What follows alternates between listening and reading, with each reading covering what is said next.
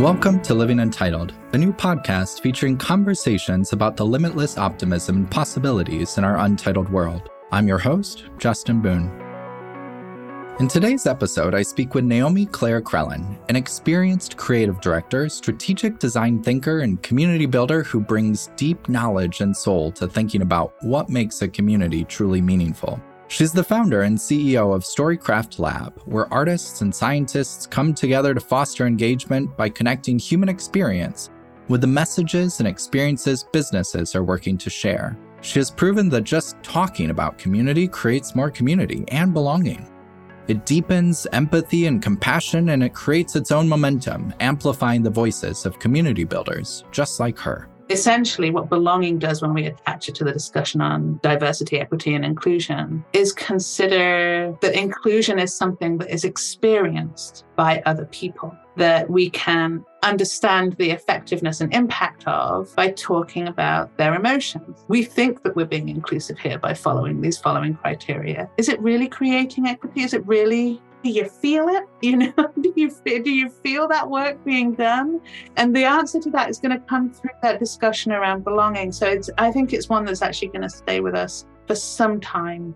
But the more we can point to business value of belonging, yes, and then the altruistic component of belonging together, it really becomes imperative that we think about that space.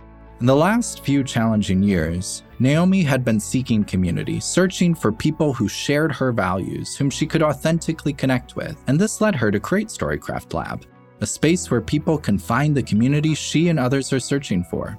Naomi is like a spark that ignites community-mindedness. Her vision about what we can do to create the sense of contentment that belonging provides us is infectious. She tends this vision like a gardener, preparing the ground for the growth that comes when people come together with intention. To Naomi, the beauty of community building is that once the ground is prepared, it becomes something that belongs to everyone and grows in directions no one can anticipate. This garden is pollinated by new ideas, voices, and experiences. And as a seasoned strategist and designer, she knows that intentional design only goes so far, as nature takes its course and the ecosystem thrives under its own power. Hi, friend. Hello, how are you doing? It's so good to see you. How's life? Building a new thing. I can't wait to show it to you. Our website will be live very soon, probably maybe even next week. Oh, that's awesome. It takes so much time to do that, especially if you're also working on projects as well. Oh my goodness, it's torture. I know you do. I mean, you're doing so many things. I can't believe everything your hands are in. I'm like, how are you alive? I can't either. I am overwhelmed, just overwhelmed. Well, yeah. It was a no-brainer in my mind to have you on the show because, we're all here just talking about community and how we build community and all the wonderful things that community is in the world. And I'm like, well, Naomi is literally community builder number one in my mind. And I feel like you've been on this train way longer than I know most people even have, or at least in my circle. And I've learned a lot from you with the language that you use and the ideas that you're sharing and creating. And so just wanted to talk to you about it all. That's amazing. So interesting. Community is such a meta topic. It seems to be. We actually found that when we were doing the Wheel of Belonging conversations, you came to some of those. Mm-hmm. There were people that turned up for every single one of those because we ran it like an office hour. And it became the topic of belonging was sparking belonging for people. And I feel like it's the same thing with community. The topic of community creates a community. And it keeps going. I think that's been one of those kind of revelations over the last year, especially. I'd known community. Yes, that's an important word. Yeah, of course it is. That's a big part of what we do. But the centrality of it just hadn't really, and its connectedness to what we do in Storycraft Lab and that thinking about empathy, it hadn't really kind of pulled right into focus yet until I would say the last 12 months or so. And then what do you think that was that led to that? I think it was being part of a community. How weird is that?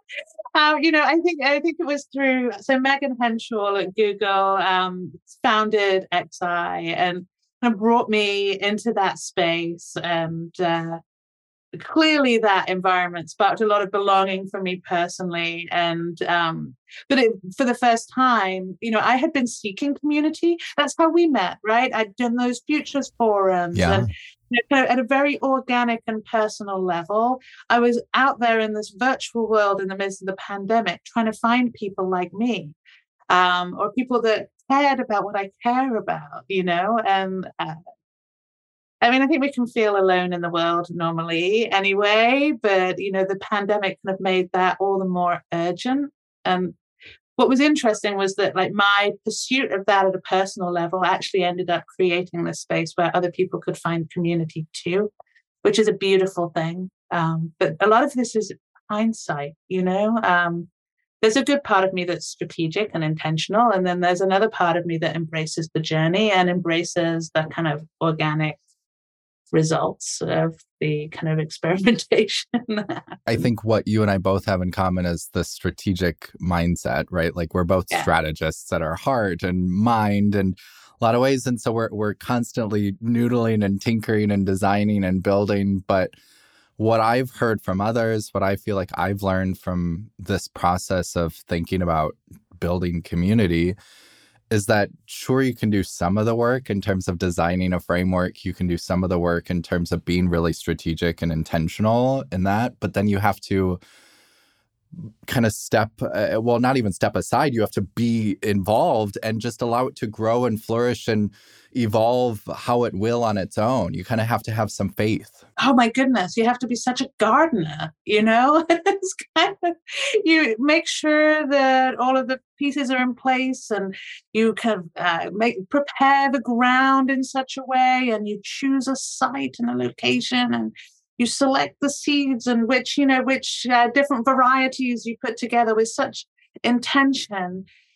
And then you have no control really beyond that intention. But I do believe if your intention is pure and if you talk to people about that and kind of bring them into the process of building out that garden, right? There is, it's in a sense, it's not yours anymore, but that in a beautiful way, it also belongs to somebody else. And it becomes that place where people will gather. And if you need to check out for a minute, or you have kind of just craziness going on with your work, you can leave for a second, but you can come back in the knowledge that things are active and moving forward and happening there. But it's about kind of just making sure at that point that there is some kind of resourcing. I love that analogy of a gardener because it goes to what you were just saying there, that it's sort of like, well, you as this person's doing so many amazing things all at once. You can't always put all of your attention and focus to this. So you can be intentional in the way you design it. You can put all of the sort of proper plans in place at the beginning, like you said, but then just like a gardener has to be appreciative of the birds and the bees and the sun and the water and the plants themselves. Yes. It's like every other part of this ecosystem has to play an essential role in building a successful community, a thriving community, and building a healthy garden. And there is that connection to kind of the organic nature of what happens. Because I think kind of that energy that is going to be self-sustaining, that's magical to me, but that is something that comes from the universe, from whatever powers have kind of putting things in play. But there is that moment. And I imagine as a mother, I'm also going to experience this at a different level, in a few years as my kids get bigger, where you do step back and you're like, okay, off you go. Can you imagine? I'm going to get very emotional. I mean, it's terrifying, sure, but it's so exciting. I would think, right? I'm not a parent. It is a pride, something, and I think we can relate it to communities, right? If we're creating these spaces with pure intention, we're bringing people in. There is a pride in seeing that kind of growth and evolution. It's something that as a teacher, kind of keeps bringing me back to the classroom, as the pride in seeing that growth. It's not something, when my student can stand up and just like nail a presentation, that's not something I own, right?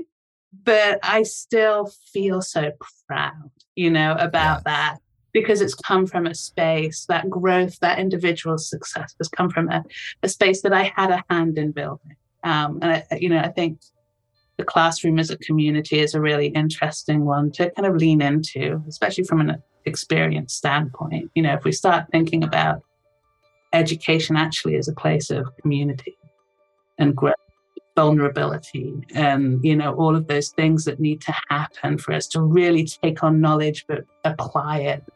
Yes. In the fashion we need. I think there's so much to get excited about there. Takes me back. I couldn't agree more. And you mentioned an important word that I wanted to go back to, because you are obviously an accomplished, experienced designer. That was sort of a lot of your life has been spent in this sort of experience design world. You're still certainly there today with Storycraft Lab. But I like how you were just talking about experience in relation to the classroom and how you build community in the classroom. How do experiences shape who we are? Just how do we think about that? How do you think about that? I think it's through the actions of self-awareness and kind of sentient reflection, right?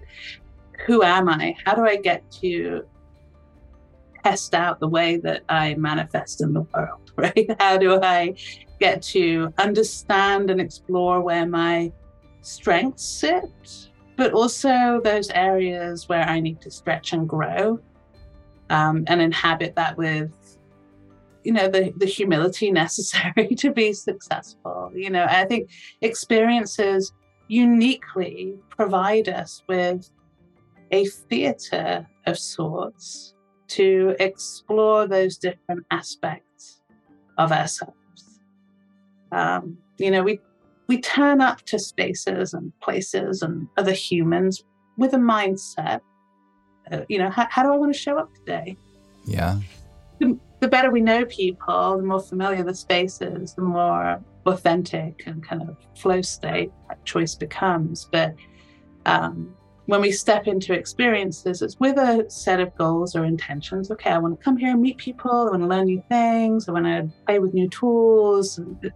We have a set of criteria in mind that kind of makes it worthwhile for us to spend our time and invest ourselves in an experience. And then how we go through that experience, we learn about ourselves. And I think that it's that self-awareness. Okay, so either I tried something new, I did something new, I felt something new, I connected in a new way. It's that newness that comes from experimentation. And I think events and experiences give us spaces to play with that. Yeah. I love that. You immediately went to, as me, the experience E, right? The person that's going through this experience. It's like, what's the benefit I get out of this? What am I using that experience for? Whether always intentionally in the front of my mind or just, what I'm that unconscious benefit of it as well. So then when you think about it from the designer standpoint, how do you think about building an experience then with a very specific desire or outcome in mind? Or is that even 100% possible? Because I would imagine some of what we were talking about of community applies here too. It's like you can build the framework, you can put all of the pieces together, so to speak, that you think need to go into the right recipe, but then you kind of have to allow what's going to come from that to just sort of blossom on its own. That's a scary place for type A experience creators, right? Really quite scary to let go of those prescribed outcomes. But so, there's some really interesting data that's coming out. So for example, if you can get to a state of belonging, individuals that experience a state of belonging are 167% more likely to recommend, right? So this has great meaning for the marketing world. Right there. So if we can switch our lens from a very specific outcome that by the time this person walks out the door, they will recommend, refer, or decide to purchase, to the outcome intent of our experience is to engender a sense of belonging. And if that's the outcome, then that's I think a lot more attainable, and I think it's going to provide a better level of experience, and ultimately will deliver that macro kind of like result, right? So that's what I get excited about. There's like the return on emotion study, which says if you can hit on a certain number of emotions, you will impact your sales pipeline. Right. So it's actually, I think, when we look at kind of influencing behavior, which is really kind of what that specific outcome is usually tied to.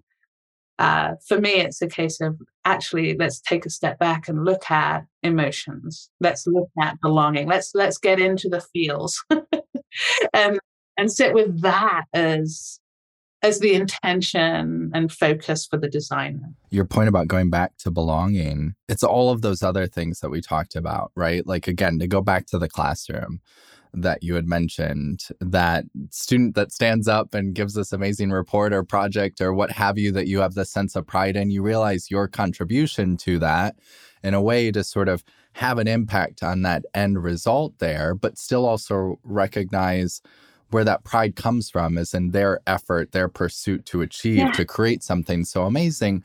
And what happened throughout that process, I would imagine, is you both felt a strong sense of belonging in that classroom, in that environment. You both felt that that was a space where you were safe, where you had purpose, where you could connect with one another on a level that you could share information and collaborate and do this work that ultimately was truly a collaborative process that could result in that end result. And so I love what you're saying about belonging, because it does sound like that key ingredient to driving so many other business outcomes, societal outcomes, so many other benefits. Once you tap into that first, once you hone on into that first, invest so deeply in building belonging, you open the door to so many other possibilities. I hope, and I do. I'm hearing so much conversation about belonging that I think this is starting to resonate now. It's something that people can sit with, say, okay, if we know that this is good for business, ultimately, that actually is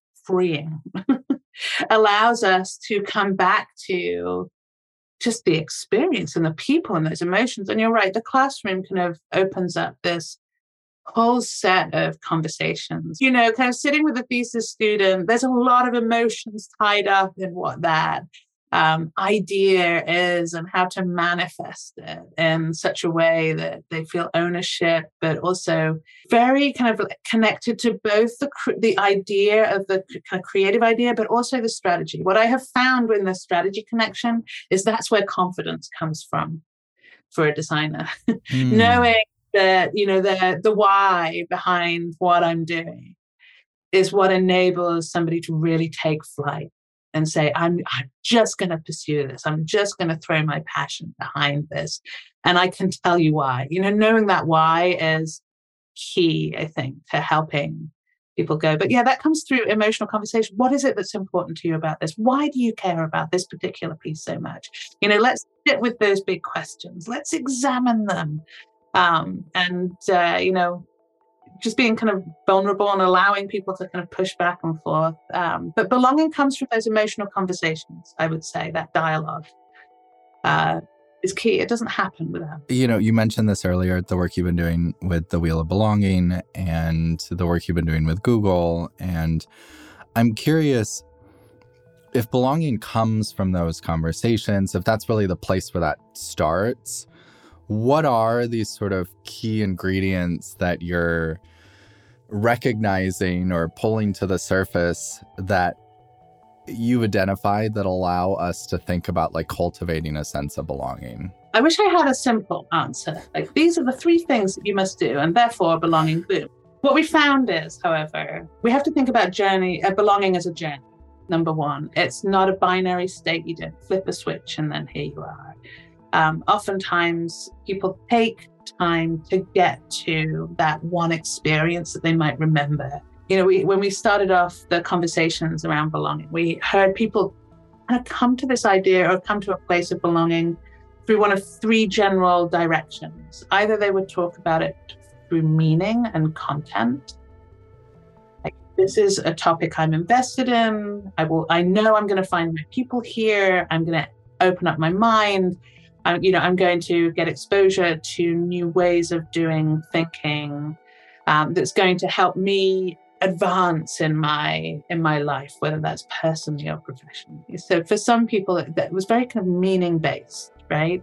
Yeah, and that goes along with the why that you mentioned earlier, right? That informed a lot of people's why in this case. Right. It sounds like. Why am I coming here? What do I need?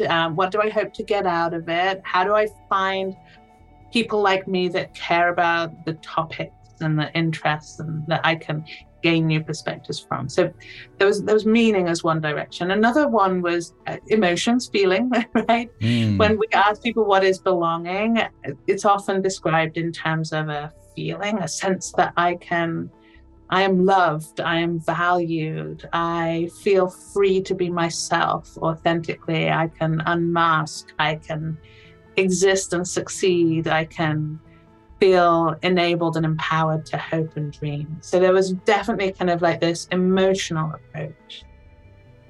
So how do we as experience creators create spaces for those emotions to be accessed and expressed? And, there's a whole set of conversations on kind of the feeling and the kind of freedom to be and be successful as I am, that actually begins with some people in a place of fear or skepticism, right? Maybe an experience is not a voluntary thing for them. Maybe it's something that we have to do.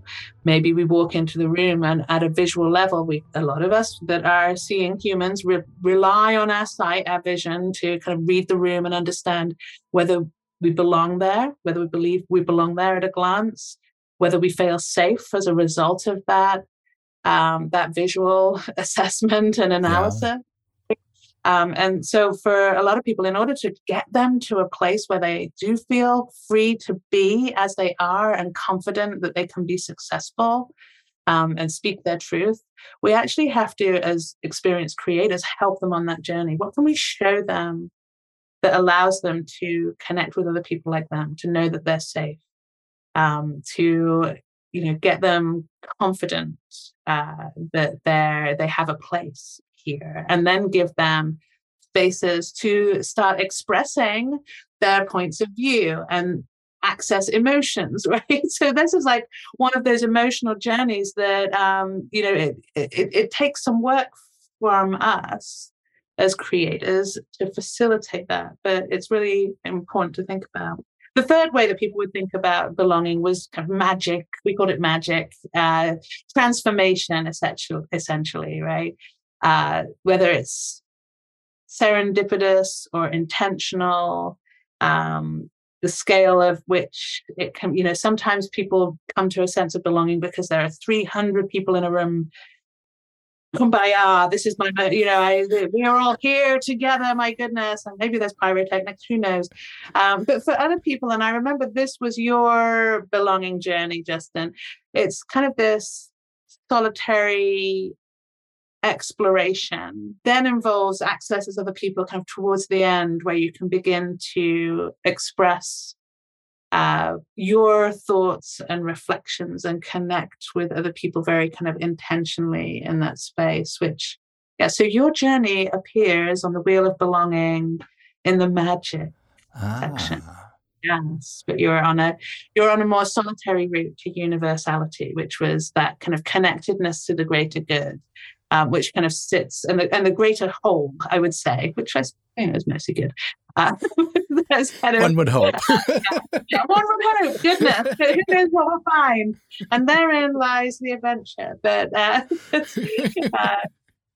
was where, and I really appreciated your point of view, because it was nice to hear that there's a place here as well for that more introspective route. But interesting also to see that, there's a role for other people in here, but at a point. Yeah. Totally. Being intentional, being focused where we bring them in. Yeah. We've touched on this throughout this conversation. Again, the classroom sort of experience, the business case that you've articulated, the data that supports that as well. But at just sort of maybe even just like a personal perspective for you, why is belonging so important? Why does it matter so much in the world today? As a part of the kind of central human condition, we all want to feel that we have a space in this world, that there is a reason, a meaning, a value, an impact, something that we leave behind when we leave a room, or a sense that that our presence may even be noticed if we weren't there, right? That, the absence of our presence would be noted, that we do touch other people in that way. And I think that's what's at the core of belonging. I think we're seeing more and more of this word now as at this particular moment as a build on DE&I. So the wonderful growth in roles in the DE&I space professionally that we're seeing, folks that have been staffed there are kind of brilliant. A lot of them actually come from like an experienced background, or they kind of understand how that connects. And they've been busy. Those roles have just grown by infinite percentages around the world. Actually, it's a global phenomenon. And they've been busy, and they're carving out the space for these conversations to occur. And one of the wonderful things about attaching belonging to that discussion is that it ensures that we don't treat inclusion as a checklist, that we don't think about equity in terms of codes or lists or rules to follow. Essentially, what belonging does when we attach it to the discussion on diversity, equity, and inclusion is consider that it's a feeling, right? That inclusion is something that is experienced by other people, that we can understand the effectiveness and impact of by talking about their emotions, right? We think that we're being inclusive here by following these following criteria. Is it really creating equity? Is it really impacting you, the attendee? Do you feel it? Do you feel that work being done? And the answer to that is going to come through that discussion around belonging. So I think it's one that's actually going to stay with us for some time now, and really kind of shape the way that we think about designing experiences intentionally. And the wonderful thing about it is that it does open up a bit of space for thinking about complex problems, which our industry sometimes has difficulty doing that. But the more we can point to business value of belonging, yes, and then the altruistic component of belonging together, it really becomes imperative that we think about that space. I get so excited to hear your perspective that you see it sticking around for a while, because I think it needs to. It absolutely needs to. I'm on this train. I want others to get on this train. Yeah, yes. Amazing. I was just on recording a podcast actually a few hours ago with the XI team, and they were saying exactly the same thing. How do we keep this community of people that are, this is not a trend, it's a truth, it is a guiding principle, it's a North Star that actually we need to kind of place at the center of our designs. And maybe we recoin a phrase, Justin, we call it belonging-centered design. Ooh, I like that. Yes, it's all not right, you heard it here. You heard it here first. Belonging-centered design. Let's do it. Do it. Yeah, I would love that. You mentioned it's increasingly more of a focus, not just from a business standpoint, but from a societal standpoint. There's so many more leaders that are just evolving and growing and expanding their work in this space. And I'm so excited and so reassured by that work. And as it continues to sort of deepen, we're also sort of adding more critical sort of considerations to I don't even want to call them like categories, but just ways in which we're thinking about diversity, who all needs to sort of be thought of when we're thinking about inclusion. And I know some of the work that you're doing, some of the work you've been doing with the Google team as well, the XI team, is around neurodiversity. And I think this is pretty new for maybe some people. Maybe some people don't really have a strong understanding of neurodiversity and why it is so important for us. But I think folks probably in the experience design world, in particular experience creation world, do need to think a lot more about neurodiversity. So what would be the case you would make for that? Why is that an important consideration? Yay, let me just champion that for a second. So just to be like totally clear, it's been an honor to sit alongside the XI team as they've taken neurodiversity on as a topic. And what they've done is this is where XI starts to act as this amazing incubator space. And one of the outputs and products has been something called the New Project, which again has been led by Megan Henschel at XI with the amazing neurodiverse community that has conformed around XI to help develop. So the New Project, go check it out, has this amazing resource on there. It's the A to Z of experience design for neuro inclusion, essentially. Just brilliant. And I actually, when I was teaching at NYU last semester, I used it as the muse for all of my students to kind of do their designing and thinking around. It's so important to think about neurodiversity. I think it's something that an estimated 20% of individuals, diagnosed and undiagnosed, have some form of neurodiversity, right? So think about that in terms of pure numbers of people.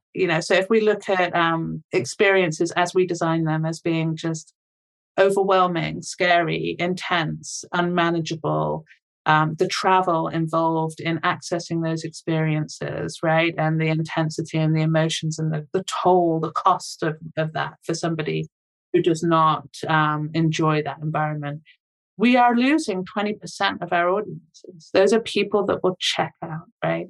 So I think at a very baseline level, if we are creating experiences that are welcoming and have different accommodations and find places for multimodalities to exist and be supported, then we can talk to more people. We can bring more people into our community. More people are going to feel welcomed and included there.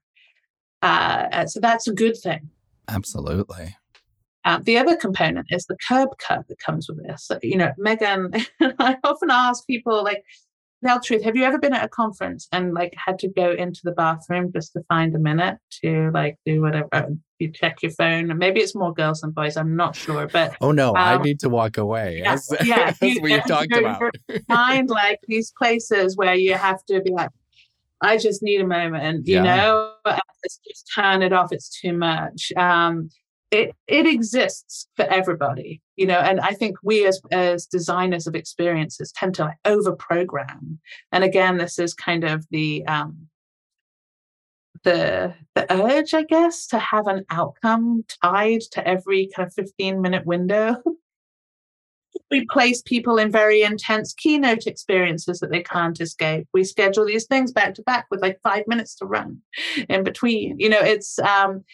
We create these very intense experiences with not a lot of interstitial space. And so if we start to apply some of the rules that would specifically benefit neurodiverse individuals that are telling us they need to see, we are actually going to create spaces for more engagement, more productivity, more awareness, more kind of being in the moment for folks that may not identify as being neurodiverse, simply because it creates a better environment for everybody, So I would say that's we need to, more people and better times, and better outcomes as well, Well, and I like that as you said, it's not just about, I hate to put it's not even a skeptical, it's sort of the jaded sort of business hat on for a minute that we're also used to, especially working with, we don't have these budgets that have no limits. Like there's realism in all of this stuff.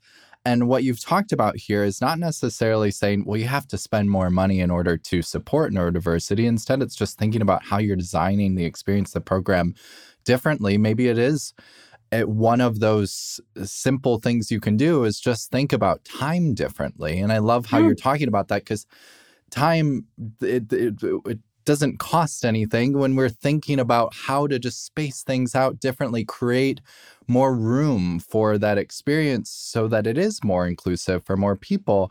But also the other piece to this that I love that you kind of got to is that by doing this, by putting neurodiversity front and center, by putting more consideration around inclusivity front and center in the work that we're doing, the outcome is ultimately that much better for everyone, not just a specific group of people that we're targeting when we think about how we're reapproaching or re-examining part of that experience. But no, it truly has a positive impact for everyone involved. And that's a compelling thing to say.